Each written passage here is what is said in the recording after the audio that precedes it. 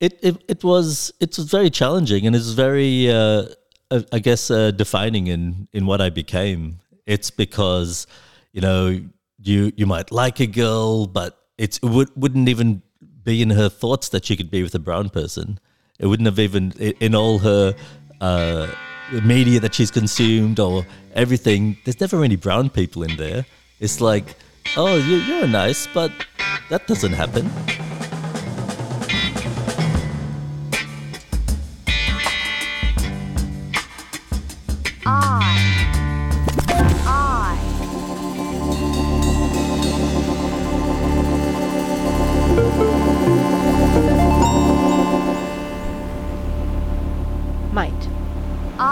Might have a story for you.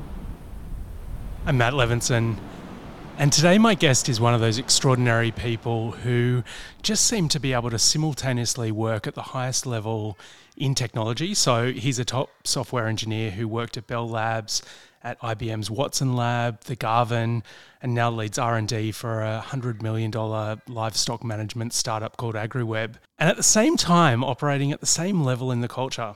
Kenny started Sydney's Elefant Traks record label and its flagship act, The Herd. Both really well known for a spirit of adventure musically, but just as much for a real deep sense of integrity. Kenny's always struck me as someone who's calm and, somewhat calming of the people around him, with the humility of someone who is sure of who they are. But while I've known Kenny a long time, it's often been at that sort of level of a chat at a show.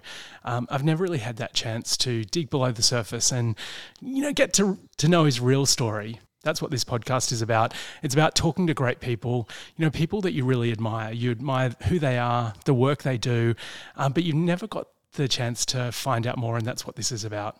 Kenny, thank you so much for saying yes to doing this. Thank you, Matt. Looking forward to it. You were playing violin at 3.5 years old. By the end of the year, you were coding your first computer. You're obviously a high achiever, and that seems to have been the case pretty much straight out of the womb. Can you tell me about the kind of family you landed in that set the scene for that kind of incipient high achiever? What was your family like? What were your grandparents, your extended family like? Sure. Right. Taking it back, it was a unique situation we were in growing up in Wollongong. So my parents, they came from Sri Lanka back in 1972. So this is just at the end of the White Australia policy. So we were coming into a place, we were out in Oak Flats, Albion Park, where you wouldn't see many brown people at all. And so my parents, they had an interesting story as well, just on how they got here. They were from different religions, which was super rare back then in Sri Lanka. So they met because they're both school teachers in Ethiopia. So wow! How did that come to be? So I can go into each of them, go through their history, but they're both fascinating stories. So my dad's family was from the Muslim side. And in Sri Lanka, there's two sides. There's the Muslims that came from the Moors and the Muslims came from Malaysia. And this is a tiny percent. There was 3% of Muslims in Sri Lanka at the time.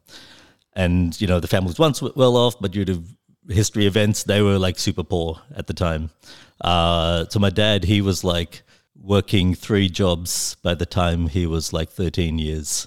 He was the only kid in his suburb that actually went to high school, not even finished high school, but went to high school. He ended up finishing, of course. But he would have to walk many kilometers to distant suburbs just to go to school. He'd come home and then he'd be teaching all the neighborhood kids. And this is from year 7, year 8. And because all those kids from there, education's so different, right? Education is survival. And it's how you get yourself, out of your situation. So from a young age, he was the eldest boy, so he had to look after the many siblings, bring money into the house.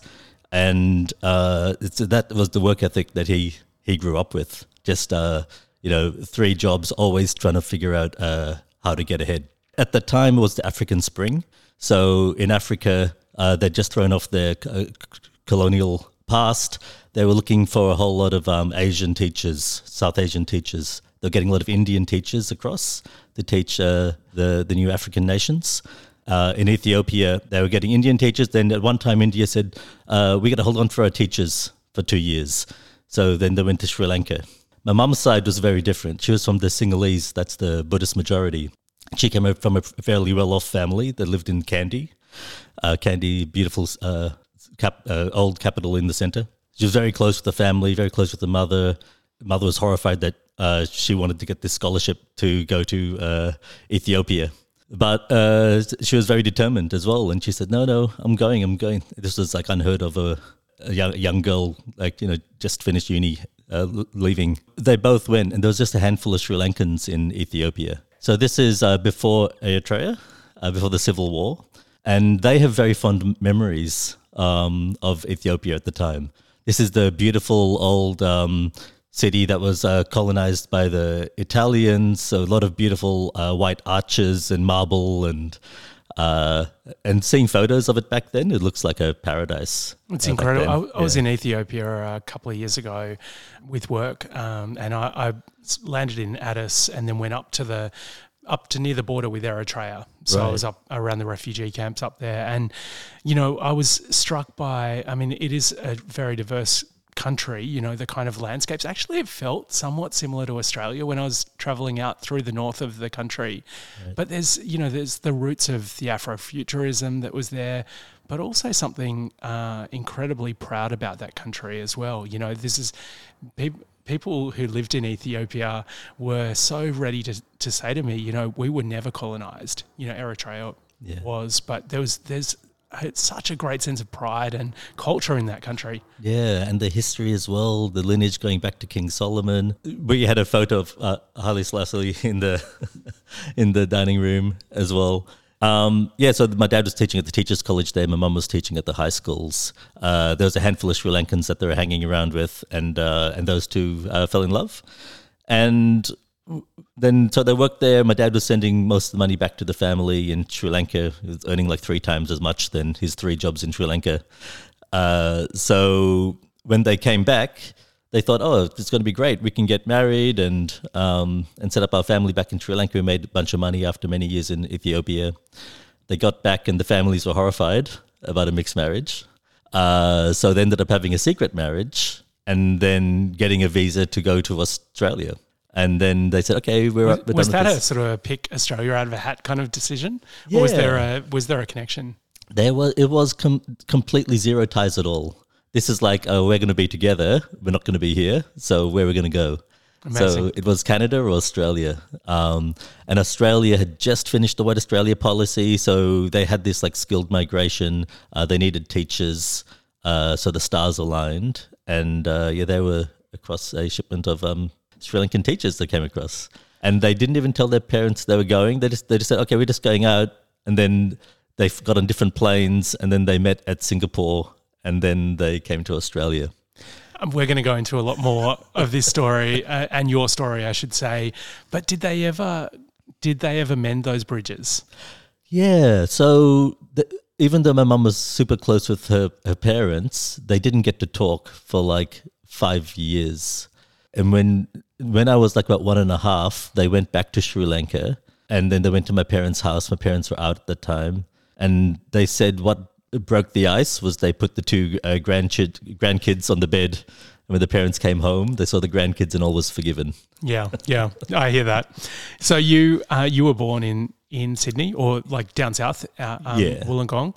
All of that incredible story gives me a real sense of the kind of culture and, the hardworkingness, which I think we're going to see lots of evidence of that in this conversation, but also the hunger for learning and the valuing of education.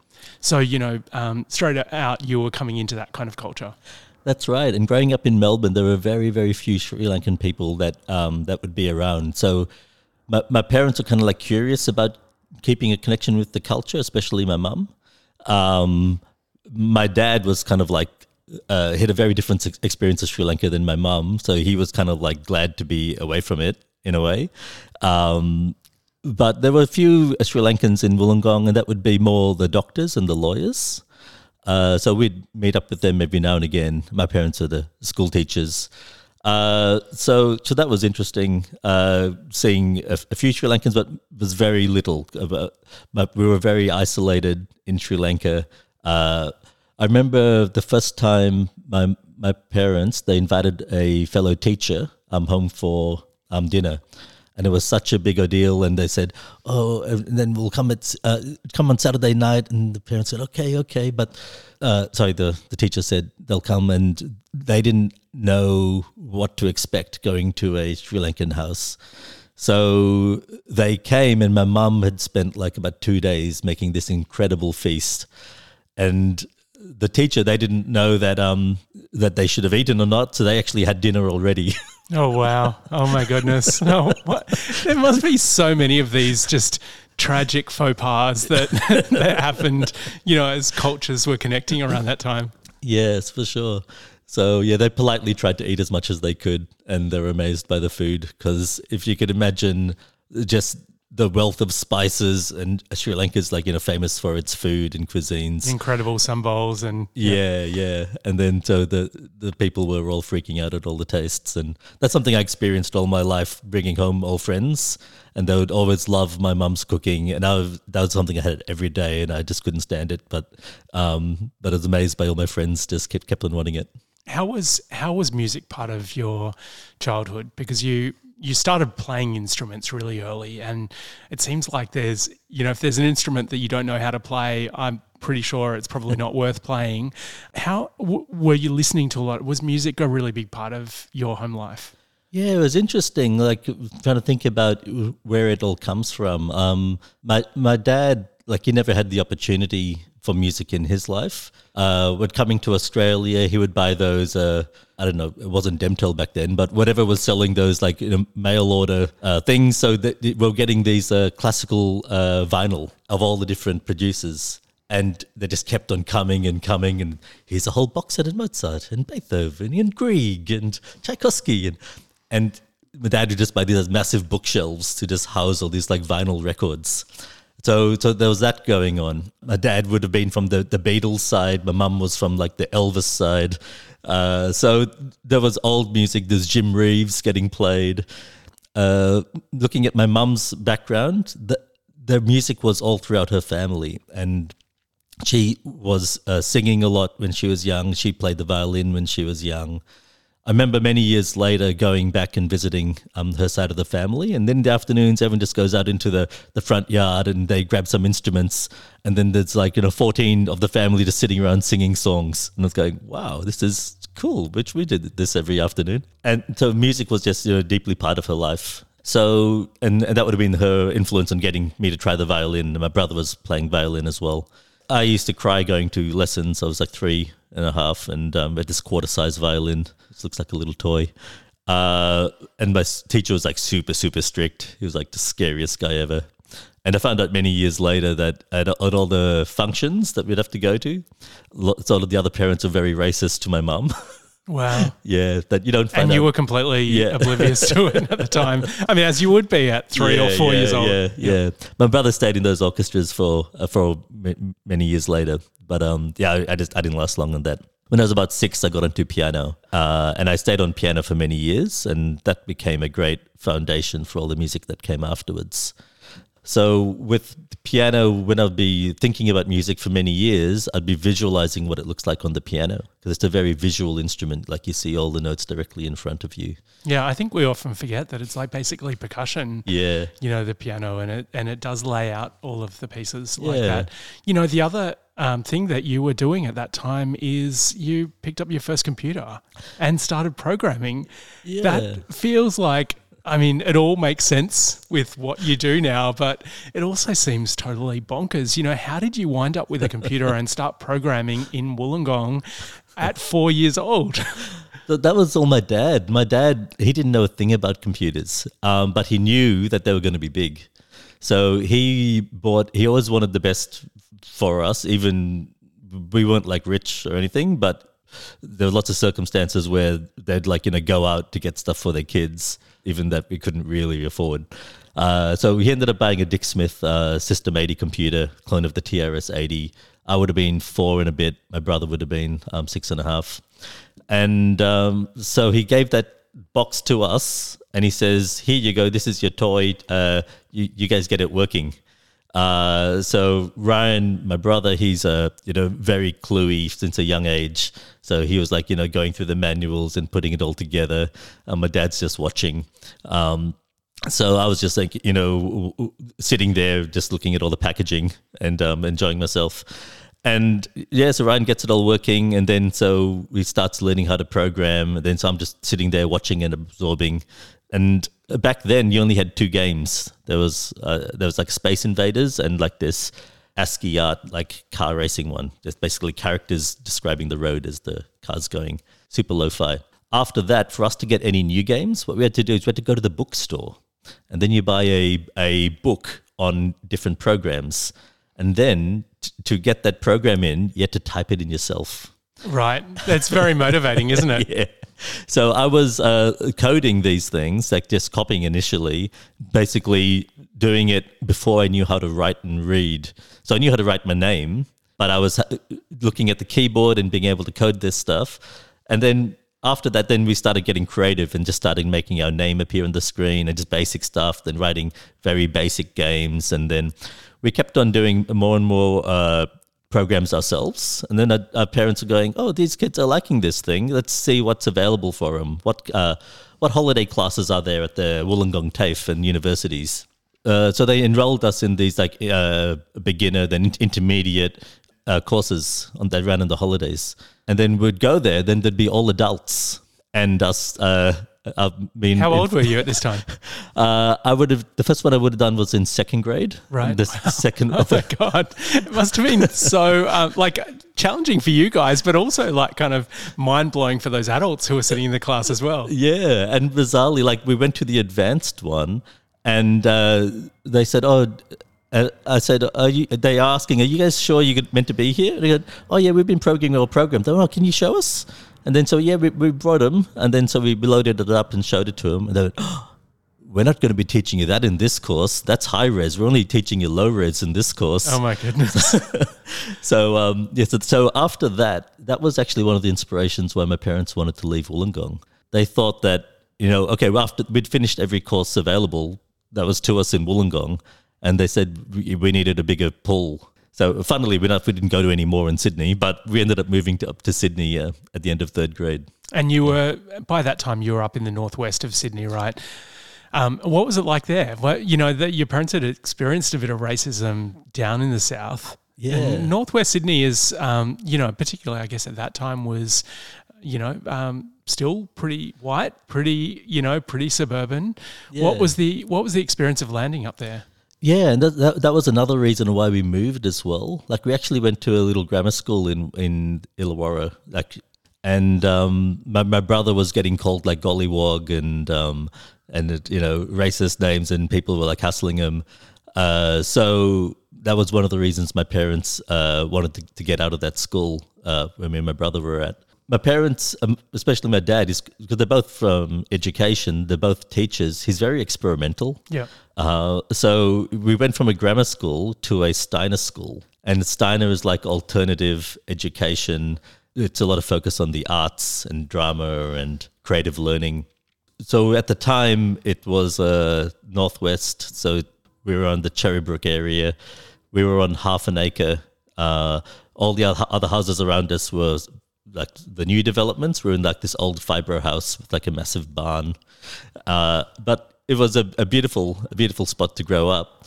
The school that we went to up there, because Steiner comes from like European origins, at the time, me and my brother were the only people of colour in the entire school. And the school went from kindergarten to year 12, about 200 kids. Was it a welcoming environment though for you? It had a welcoming feel about it, aspects of it, definitely, because there's more like curiosity, because people knew these other people existed but had never had real contact with them. And over the years, there'd be more people of color. But initially, the next closest person would have been like a Italian girl, and she was like slightly brown. Well, it must have just been, I mean, at that age, I guess, I think about myself, I think about other kids. Everyone just wants to belong at that age, right? They want to feel like they want to like wear the same clothes as other people and play the sport and, all that kind of stuff. Yeah. How was that experience for you? It was very challenging, and it's very, I guess, defining in what I became. It's because, you might like a girl, but it wouldn't even be in her thoughts that she could be with a brown person. It wouldn't have even, in all her media that she's consumed or everything, there's never any brown people in there. It's like, oh, you're nice, but that doesn't happen. So that was very, it was the years of integration as well. People needed to assimilate when they came to Australia. And that's what my parents took on very strongly. They were very thankful to Australia for taking him in. So my dad was fiercely into the assimilation, and he didn't want anything to do with the previous culture. So they never taught us the languages. My mum wanted to, but my dad was against it. So it's a shame that I didn't learn the language, like looking back. And, I've learned like little bits here and there myself. But yeah, that was just a product of the times as well. I think that in some ways that's kind of heartbreaking, but also, from the story about your dad, I can understand why he was very happy to land here and just assimilate and, join the new country. But yeah, it's tough feeling that gap, I guess. Yeah, definitely. And from my perspective, I can see myself just as more and more Asian people came to Australia over the years, it's almost like I had to prove that I had links in that assimilation. Sometimes I'd be meeting more new people, and I'd be talking in an extra Australian slang, and then I looked back and went, "Oh, what am I doing that for?" It's like proving to myself that, hey, I've been here for a while. It must be so. We're going to talk about your group, The Herd, in a little while, and it got so kind of caught up in that. All that kind of sounding Australian and that kind of whole thing that happened in Oz hip hop. And, there's the group who had the song Scallops, first big breakthrough song that sort of felt so Australian at times. But before we get to that, you went off to high school, you ended up being at Cherrybrook Tech High School, and it seems like you were one of the star pupils. You were the school captain. You've been back to give kind of valedictory or kind of keynotes to students. Then you went off to UTS to study engineering. And, I think about all those times, that high school experience, going off to uni. For a lot of people, that stuff is about finding themselves and finding their place in the world. And, when I was thinking about this in preparation for this interview, I felt like you're so self-assured, you're so sure of yourself, and you carry yourself with this real calm that comes from a sort of internal confidence. But hearing you talk about your childhood and hearing you talk about, being sent off to music lessons at 3.5 and some of those things that you dealt with, it must have been a real transition time going through high school, going off to uni. Can you reflect on that time for me? Yeah, sure. I was a super sensitive kid growing up. Like no one could ever raise a voice to me. I'd just be in tears. I'd just be hiding in the closet, a kind of kid. So that was like, interesting, like as a little kid growing up, right? And then from there, it's kind of like I got rid of a lot of those lessons early in a way. And then that helped me find confidence later on. We went from this, beautiful, calming school environment, very protective from the Steiner. Then I went to Carlingford, a public school, year 9. And the biggest difference I found was like, oh, why is everyone just hating school all the time? It's like, why does everyone just keep talking about how much they hate school? It's just school. You just go and do it. And it didn't absorb into me. It's like that negative attitude of like, oh, we hate this. Oh, that teacher sucks. It's like, what do you mean? You're here all day. You just got to get this school done, right? And so that was one thing that I noticed about, that big transition into Carlingford. Then 2 years later, I guess through that you'd grown up with this culture with your parents where education was something that was really to be prized and really to be valued in a really deep way, right? Definitely. And my my parents, they're acknowledging like being a high school teacher in Australia was hard work in dealing with the system and the situation. But a lot of Sri Lankan parents at the time, they would like really push their kids to be doctors or lawyers. And my parents, they were quite different. They were saying, we want you to be whatever you want to be whatever excites you, right? But don't become a teacher in Australia.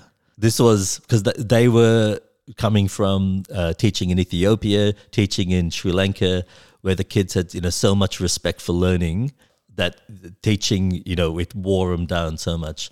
But saying that, my dad is still a teacher, even, 81 years old. He still goes in and he's still often does 5 days a week. Well, I love that sense of service and contribution, which is really what teaching is about. Yeah.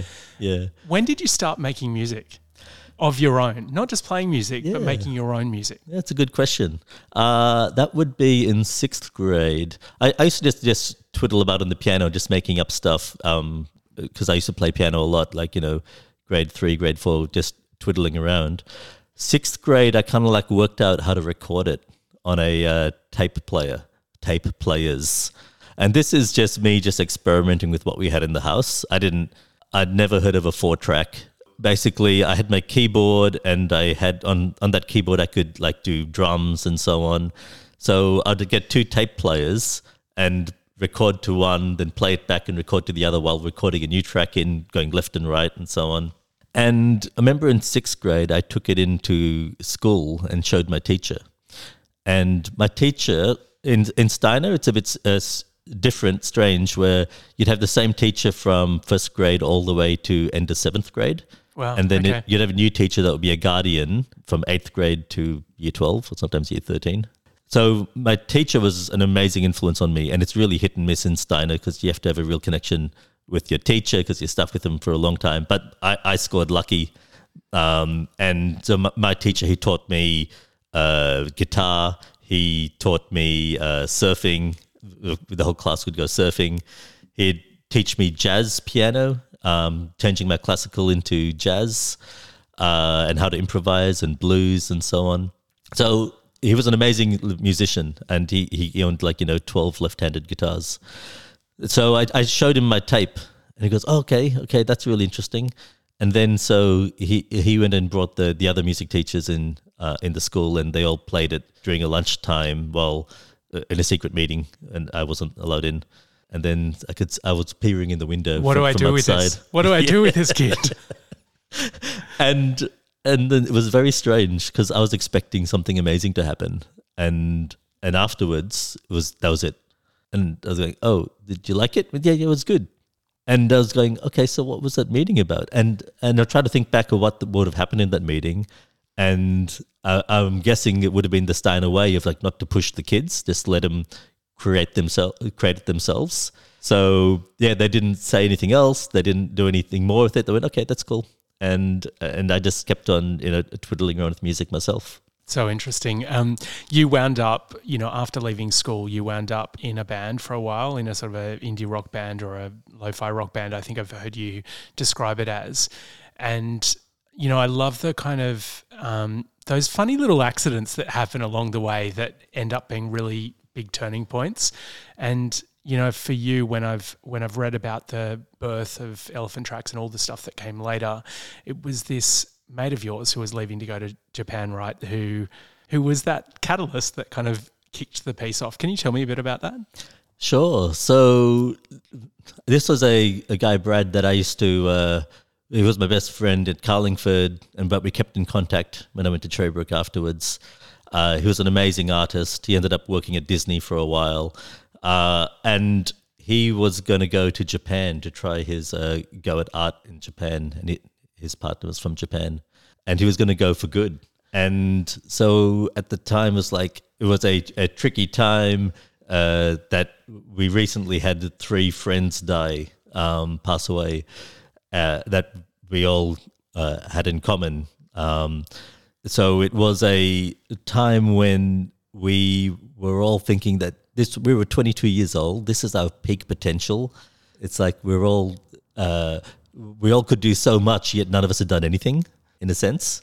So, and to be able to lose friends at that age, it's like, it makes you just really want to grasp the day and just get stuff done. So this friend, Brad, he was going to go overseas, and I was making music at the time. There was no ways how we knew how to get this music out there. There was international independent labels that we loved that seemed so far away. There wasn't really music happening in Australia at that level. And we had all these tracks that we'd written and we enjoyed it. And I thought, why don't we all just start making tracks as a goodbye CD for Brad? People liked the ideas and we're running out of time. So we said, let's do it. And then we made a 2-day block. And then each of our friends, we gave like a 2-hour window saying, for this 2 hours, let's get a song. And then it was all scheduled recording in my bedroom. And some people came with lyrics, some people wrote them on the fly. We'd just make up a track straight away. Like in 2 hours, we'd be writing the entire track and recording it and doing vocals and everything. By the end, we had a whole CD of, people making different messages for Brad, and it was super diverse. There was little funny punk songs, and there was hip hop songs, and other weird electronic ones or ambient-y ones. And we had a listening party. We invited everyone around. We burnt them up in CDRs, and it was a really special moment. And how's it stand up now? How's that CD stand up? We'll have to find it. It'll be pretty funny listening to it, I reckon. They were like very hapdash slapped together, but everyone really appreciated the effort that went in. So yeah, I'd love to give it all a listen again. A year later, you did kind of do it all again with the first kind of Elefant Traks release, right? It was called Curse of Writing. Yeah, that was actually just months after. So this would have been in like 1998. Brad's CD would have been around May. And then from that point, it's like, damn, that actually worked. We can just make these CDRs. We can go to Dick Smith and buy those stickers that you stick on the CDRs and you can print on them from your home printer. And we can go and buy these like jewel cases and put all the CDs in. We could get photocopies made to make the covers. We can do it all. And I had a great connection with our local record store, Freestyle Records in Surrey Hills. And they were saying, you guys making music, you just bring it in and on consignment. Go to that news agency there, buy a receipt book. We'll stock your CDs. And so that really helped me get started on that. It must have been weird to be looking at Ninja Tune and all these other, like labels that I guess we were all looking to overseas at that time. And then suddenly this just all comes together so easily in a way. I mean, I'm sure there were challenges along the way, but it feels like it all kind of fell into place pretty quickly. It was perfect timing because it was at the edge of technology in the sense that CDRs were recently out. And the computers were now powerful enough that they could process the audio on them at home. Previously, people just used the home computers for what they call MIDI, which is you need extra external hardware to trigger. I came from the band background, so recording in studios would cost thousands of dollars, and we had experience with that. And it's always frustrating because it happens so quickly, and I'm a perfectionist. So you spend all these thousands of dollars, and it's over in like half a day or a day. So being able to do it all at home is amazing. And because we were early to this, we actually got a good deal of media attention. The Australian came to interview me. We got on the Alchemy SBS TV show about these like new bedroom labels that are coming out. And so from there, we were manufacturing all the CDs at home for the first release. I would, take them in a bag. I'd do the walk around the Surrey Hills record stores. We'd go to Newtown. We'd go on holidays to different cities, Brisbane, Melbourne, drop off CDs as we go. We started getting mailing them out to shops. Over a few years, we ended up with this distribution network that other labels wanted as well. All these other bedroom labels popped up. So we ended up distributing like 5 different labels, all through, just sending them out. By then we were pressing CDs, not burning them anymore because we're doing 500 at a time. I mean, around this time, you were also wrapping up your engineering degree, and in doing that, you'd come up with this new piece of software called DACE. What does it stand for? Distributed Audio Sequencer. And that was about jamming online with people, which I guess, now that probably feels a little bit old hat, but at the time it felt incredibly radical. Where'd the idea come from? Yeah, so it's just coming from my passions about, all my life I did computers and music. So for my thesis, I was trying to figure out how to merge those two together. So I had some great industrial experiences with companies, and like the Bell Labs and the other companies, where I knew I started to learn about how all the network protocols work. And then, so given that, I thought, why don't we make a software where you could, jam together? So that was my focus for the thesis for the year. And I wanted it not to just be as a composition tool, but as a performance tool. So you could have 4 people going on stage, one of the computers outputting the beats, but 4 of the people actually changing what's happening on to the music live. You could be plotting kicks or snares or adding bass notes or transposing to make it work without lag. I used the fact that electronic music or modern music is inherently loop based, so it should always keep looping on like a 4-bar, 8-bar riff, and everyone keeps modifying that riff. So as the changes come across to that computer, the music will keep on morphing. So you'd play a song and you can jam it out for like an hour where the music just keeps on slowly changing.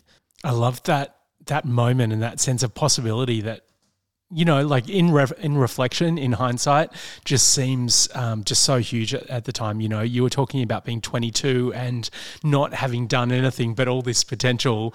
Just a few years later, it felt like, well, you'd just started pressing up CDRs, the internet was exploding, and you were really deeply involved in both, like in this kind of really almost punk way with the pressing up CDRs and building a label and making music, but also in a deeply technical way, coding, building software. You just created this new festival in Newcastle called Sound Summit, which was just, it was a magical time being in Newcastle at that time. It just felt like all the creative talent from around the country would descend on Newcastle at that time. You just launched DACE with this kind of, simultaneously launching it for the Computer Society, but also playing with Cold Cut on Alchemy, which is just must have been mind-blowing, like connecting up with kind of heroes from around the world. What was that moment like? What was it like being in that moment? Did it feel like it never gets better than this? It was an amazing time. Like it was a workshop. Like our house was a workshop. It was non-stop. Like we were in share houses, but we actually had to have a rule that there's no TV in the living space, because it was probably horrible to live with me, because there'll just be like boxes of like CDs and stuff everywhere. And so we people that ended up living with us ended up people helping run the label because it was the non-stop office, basically, with people coming through all the time. I remember all the failed CDRs, we'd end up like posting around our lounge room. So they were like part of the wallpaper because we had so many bad burns over the years. But it's kind of like the thing that just kept on growing and growing and growing. And one of the things my mum taught me was never say no to an opportunity. So what that means is that you keep on saying yes, and it keeps on propelling you forward.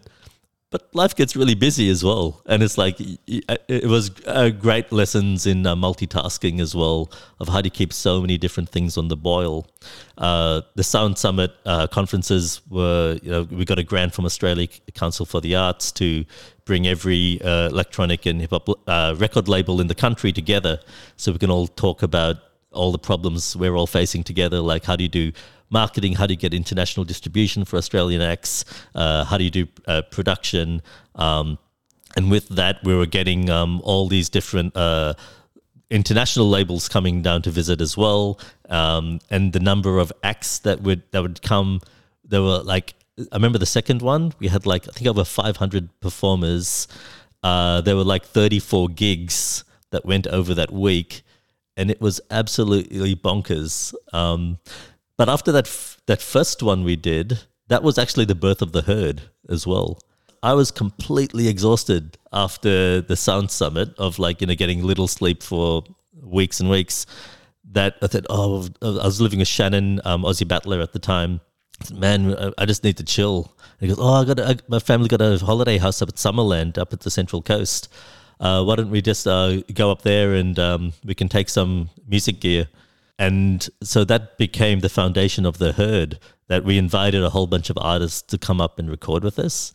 So we all had random jobs and we still had to pay the rent. So none of us were there 7 days a week, but we'll pop up for 4 days or 3 days out of the week. And there'll be different permutations of artists all descending on here for 6 weeks. And we had all different songs that were coming out of this. So the previous CDs were all compilation CDs. And this was us all unifying, where we didn't actually even put our names on the tracks. We just said we're all the herd. And we ended up just putting logos. We each had a logo, and that was saying who was involved in each track. So it was a very anonymous style, but and then that's where, one lunchtime we were going down. Most of the band were pescatarian or veg at the time. We went down to the local fish and chips store, and we had to convince them to make us a scallop burger. They said, "What? You want to put the potato scallop in the bun?" And just make it for us, please. We'll pay you. So that became, while we were back on the balcony eating our scallop burger, then that's when they were starting to write the scallop song. And it's so amazing. That song, it's probably become a bit of a, thing hanging around the neck of some of the MCs in the herd. But, it was such a moment. And, it was on such an incredibly musically adventurous album. It was touching on, like those previous CDs, bits of ambient electronic music, drum and bass and junglist rhythms, hip hop, all these sort of things. It was a group that was really pushing at so many edges. That was one song that gave radio something that was easy to play, and probably a really critical factor in that kind of growth into the next level. I mean, since then, there's been a string of enormous records, decades of touring. Around that time, there was this constant kind of dumb public debate about, why aren't the kids of today producing protest songs, like we were back in the 60s. And your band was putting out a stream of them, 77%, Burn Down the Parliament. I was listening back to The King Is Dead this morning, and it just reminded me of just that incredible moment when Howard was voted out, which felt just so seismic, really. And it's all captured in that song. Since then, you stepped away from the label, passed it on to my brother, Tim, who has kept running the label. That label has carried on through dramatic shifts in the culture, in the way the music industry works. And I know you've got a podcast coming from the label. I can see all the clippings just on the floor here behind us as we talk. And so a lot of that stuff is going to be brought out in that podcast, and I can't wait to hear it. But the music industry has dramatically changed over that time. You've had Napster to Spotify, and you've had, the rise and rise of hip hop in this city, and, this kind of giving voice to people like Nadine and Be Wise and El Fresh the Lion, which feels like a dramatic part of the way we think about who we are, even as Sydneysiders and as Australians. How do you reflect on the role and the legacy of Elefant Traks in that time? Yeah, it's been an amazing journey, and looking back, there's very little that's still around in the independent scene from when we started.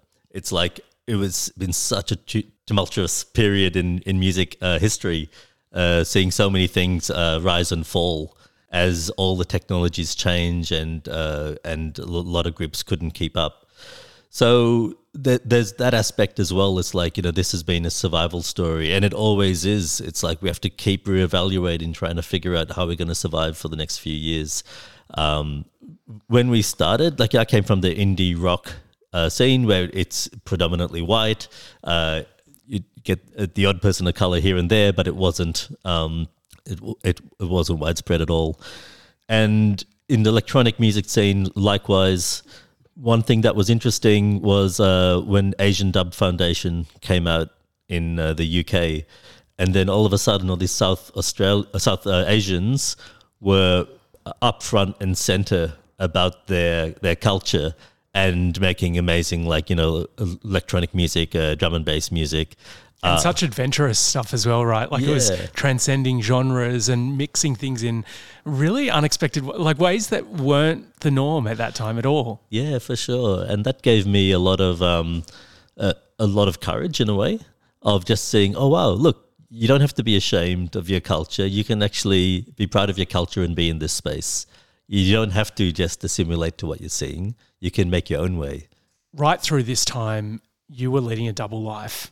You were working as a software engineer. And I guess the reality is that for most music makers and musicians in this country, most of them have a day job. But I get the impression that you would have been doing this anyway. Can you tell me about the way those two roles, working as a software engineer and working as a musician, the way they complemented each other and also the way they conflicted with each other? I'm sure there's like a bit of both. Yeah, sure. It was interesting as well, just thinking like, how come I didn't choose one or the other? Because I kept the candle burning at both ends, doing this engineering career while doing all this other music as well. When I finished my degree, I ended up working like 2 to 3 days a week, working just during the .com boom. I was working with my brother doing, website development in like 2000. And for me, it felt hard to stop in a way. Like when I was saying we grew up in that old house, back then in the 90s when we had that recession we had to have, my parents were so broke that we all moved into the shed. And this is the shed that my dad spent like his school holidays converting into a barn for me and my brother to live. But we were renting out the house and the whole family was living in the shed. And this is just when I moved to Carlingford. So I couldn't have friends over or anything like that. But that was the life I grew up with. Money was super tight. But what was bizarre during that time, even though they was having trouble affording the mortgage repayments, was they never even stopped my music lessons. Wow. It was hard for me to say that I'm just going to go all music in that sense, right? Because in some kind of respect, it feels like a luxury in a way. In the sense that, sure, I can do what I love, but I also love doing computer work for one, but also my brain needed to keep active in that sense, to use a different part of my brain. But also I just had that built into me that I need that security as well. The financial security. Yeah. So, but I still really loved music, so I just had to just not sleep. That's incredible. Yeah. I'm sure there were many nights where you were, like working all through the night, making music and then going off to, be working again. Looking at your CV, it's like a stream of different programming languages and techniques, along with some of those kind of household name level labs that you've worked in. The Watson lab, that must be incredible to, and the Garvan, these are places where they're doing incredible work, like world-defining work in a way. How do you reflect on that career? Yeah, it was interesting because I really liked product development. I love building stuff ever since I was a kid. And it doesn't have to be physical, they're building virtual things. And that's the creativity that I get out of programming.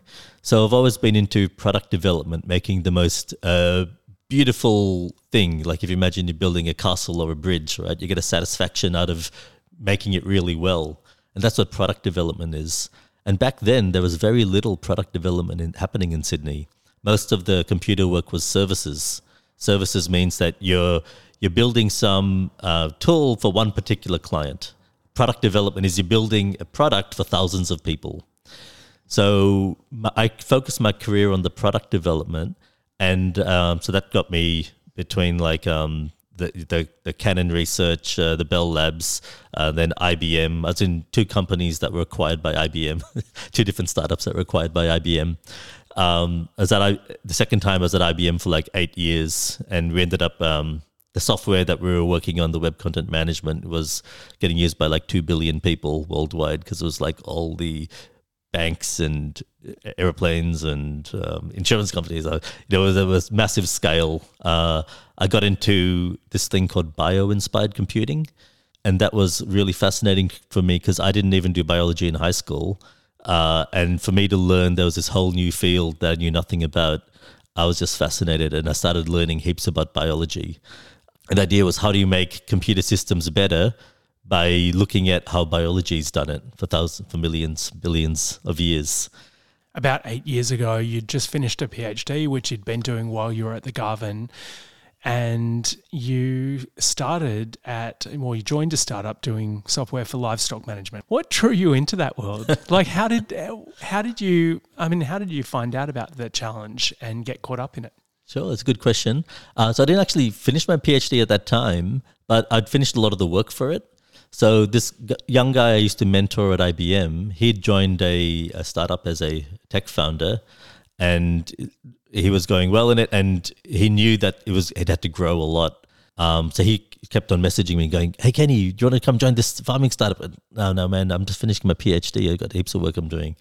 And then he kept on hassling me, and I went, okay, we'll have a chat and just come and meet the founders. All right, I'll meet the founders.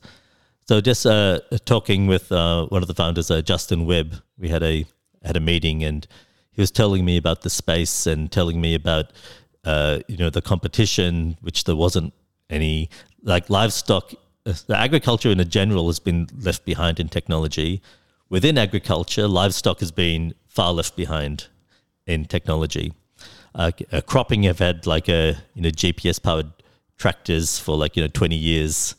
But for livestock, there was very little going on at the time. Listening to you, I remember when I first found out about this, I thought, Kenny is part of the herd. And, as you were saying earlier, you all went off to the Central Coast and you were vegetarians or pescatarians and no one wanted to eat.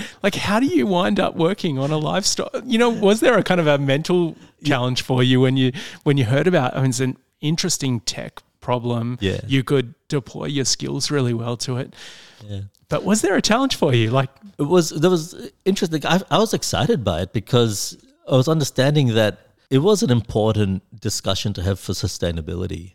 How do you actually improve things if you don't actually know what the real numbers are? So there was so much opportunity to be able to understand the numbers, to be able to digitize the farming and livestock systems so we can actually figure out how to improve it.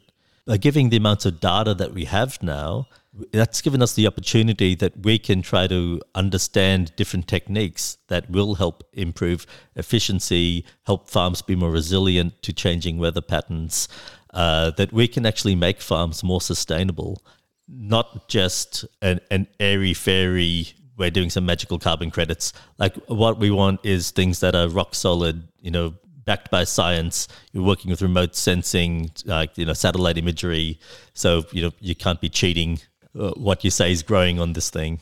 There's so much opportunity there. There's so much that we have to improve. We do face this fundamental problem that we have to feed close to 10 billion people by 2050 without using more land while lowering emissions.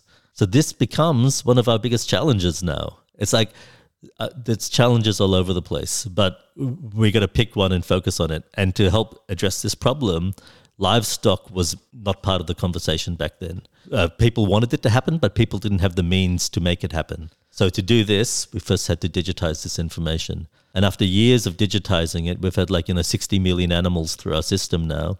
We've got this incredibly detailed database that now everyone's interested in it, because now people are realizing that, yes, we're going to need that to be able to improve sustainability.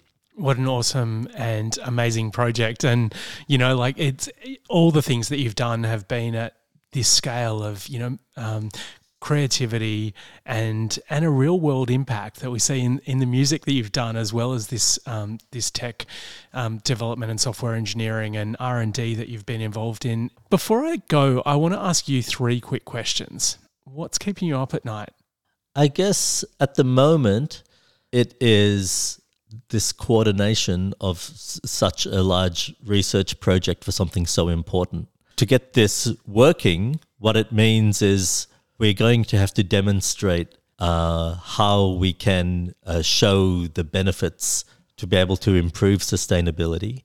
And it's something that we have to be able to... any research problem means that the answer is not known before you start. So there's always that chance of anything can fail, right?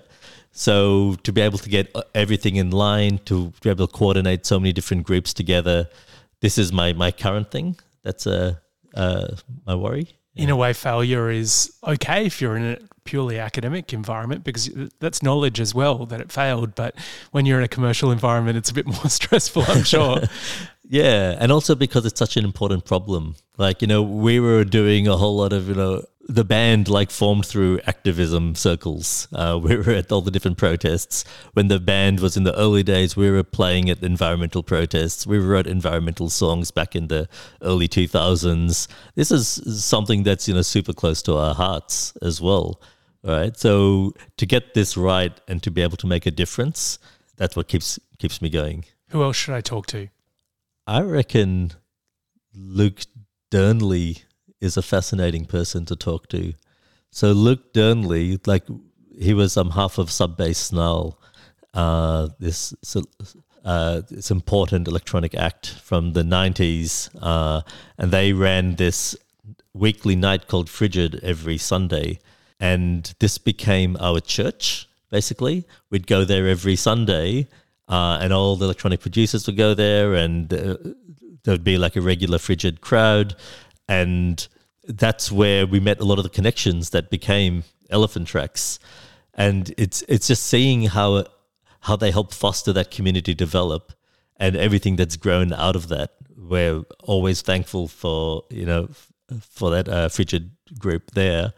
But Luke has done some fascinating stuff throughout his life as well. There's a similar balance between music and technology as well. Love that.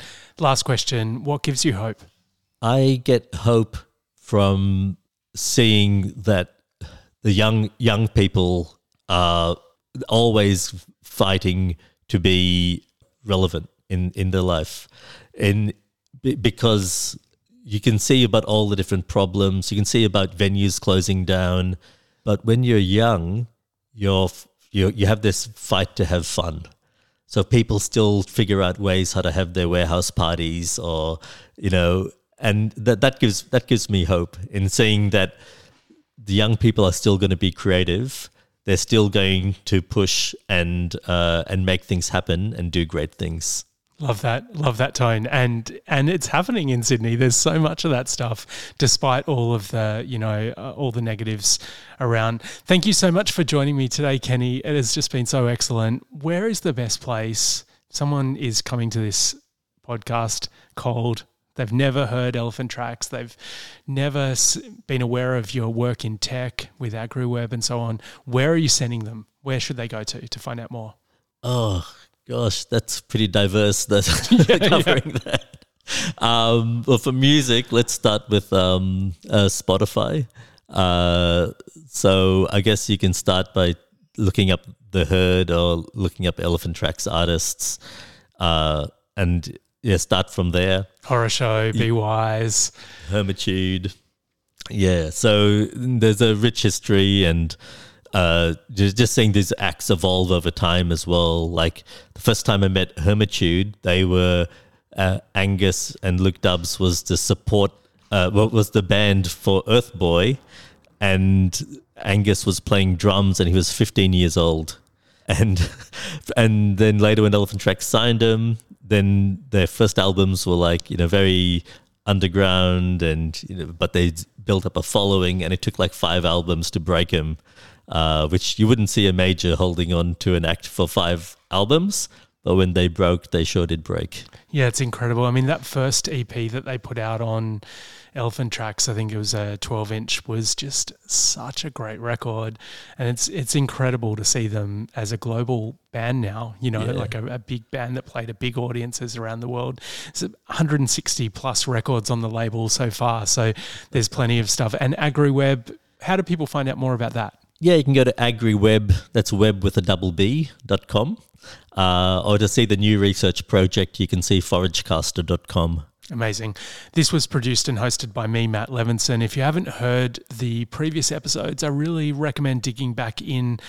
Sean Christie David, who I spoke to last time, founder of Colombo Social, of Kabul Social, and this sort of growing food services empire that is just incredibly generous and also extremely tasty. Megan Loader, who started FBI Radio and now works high up in the ABC, shaping up things like Double J and a stack of other stuff.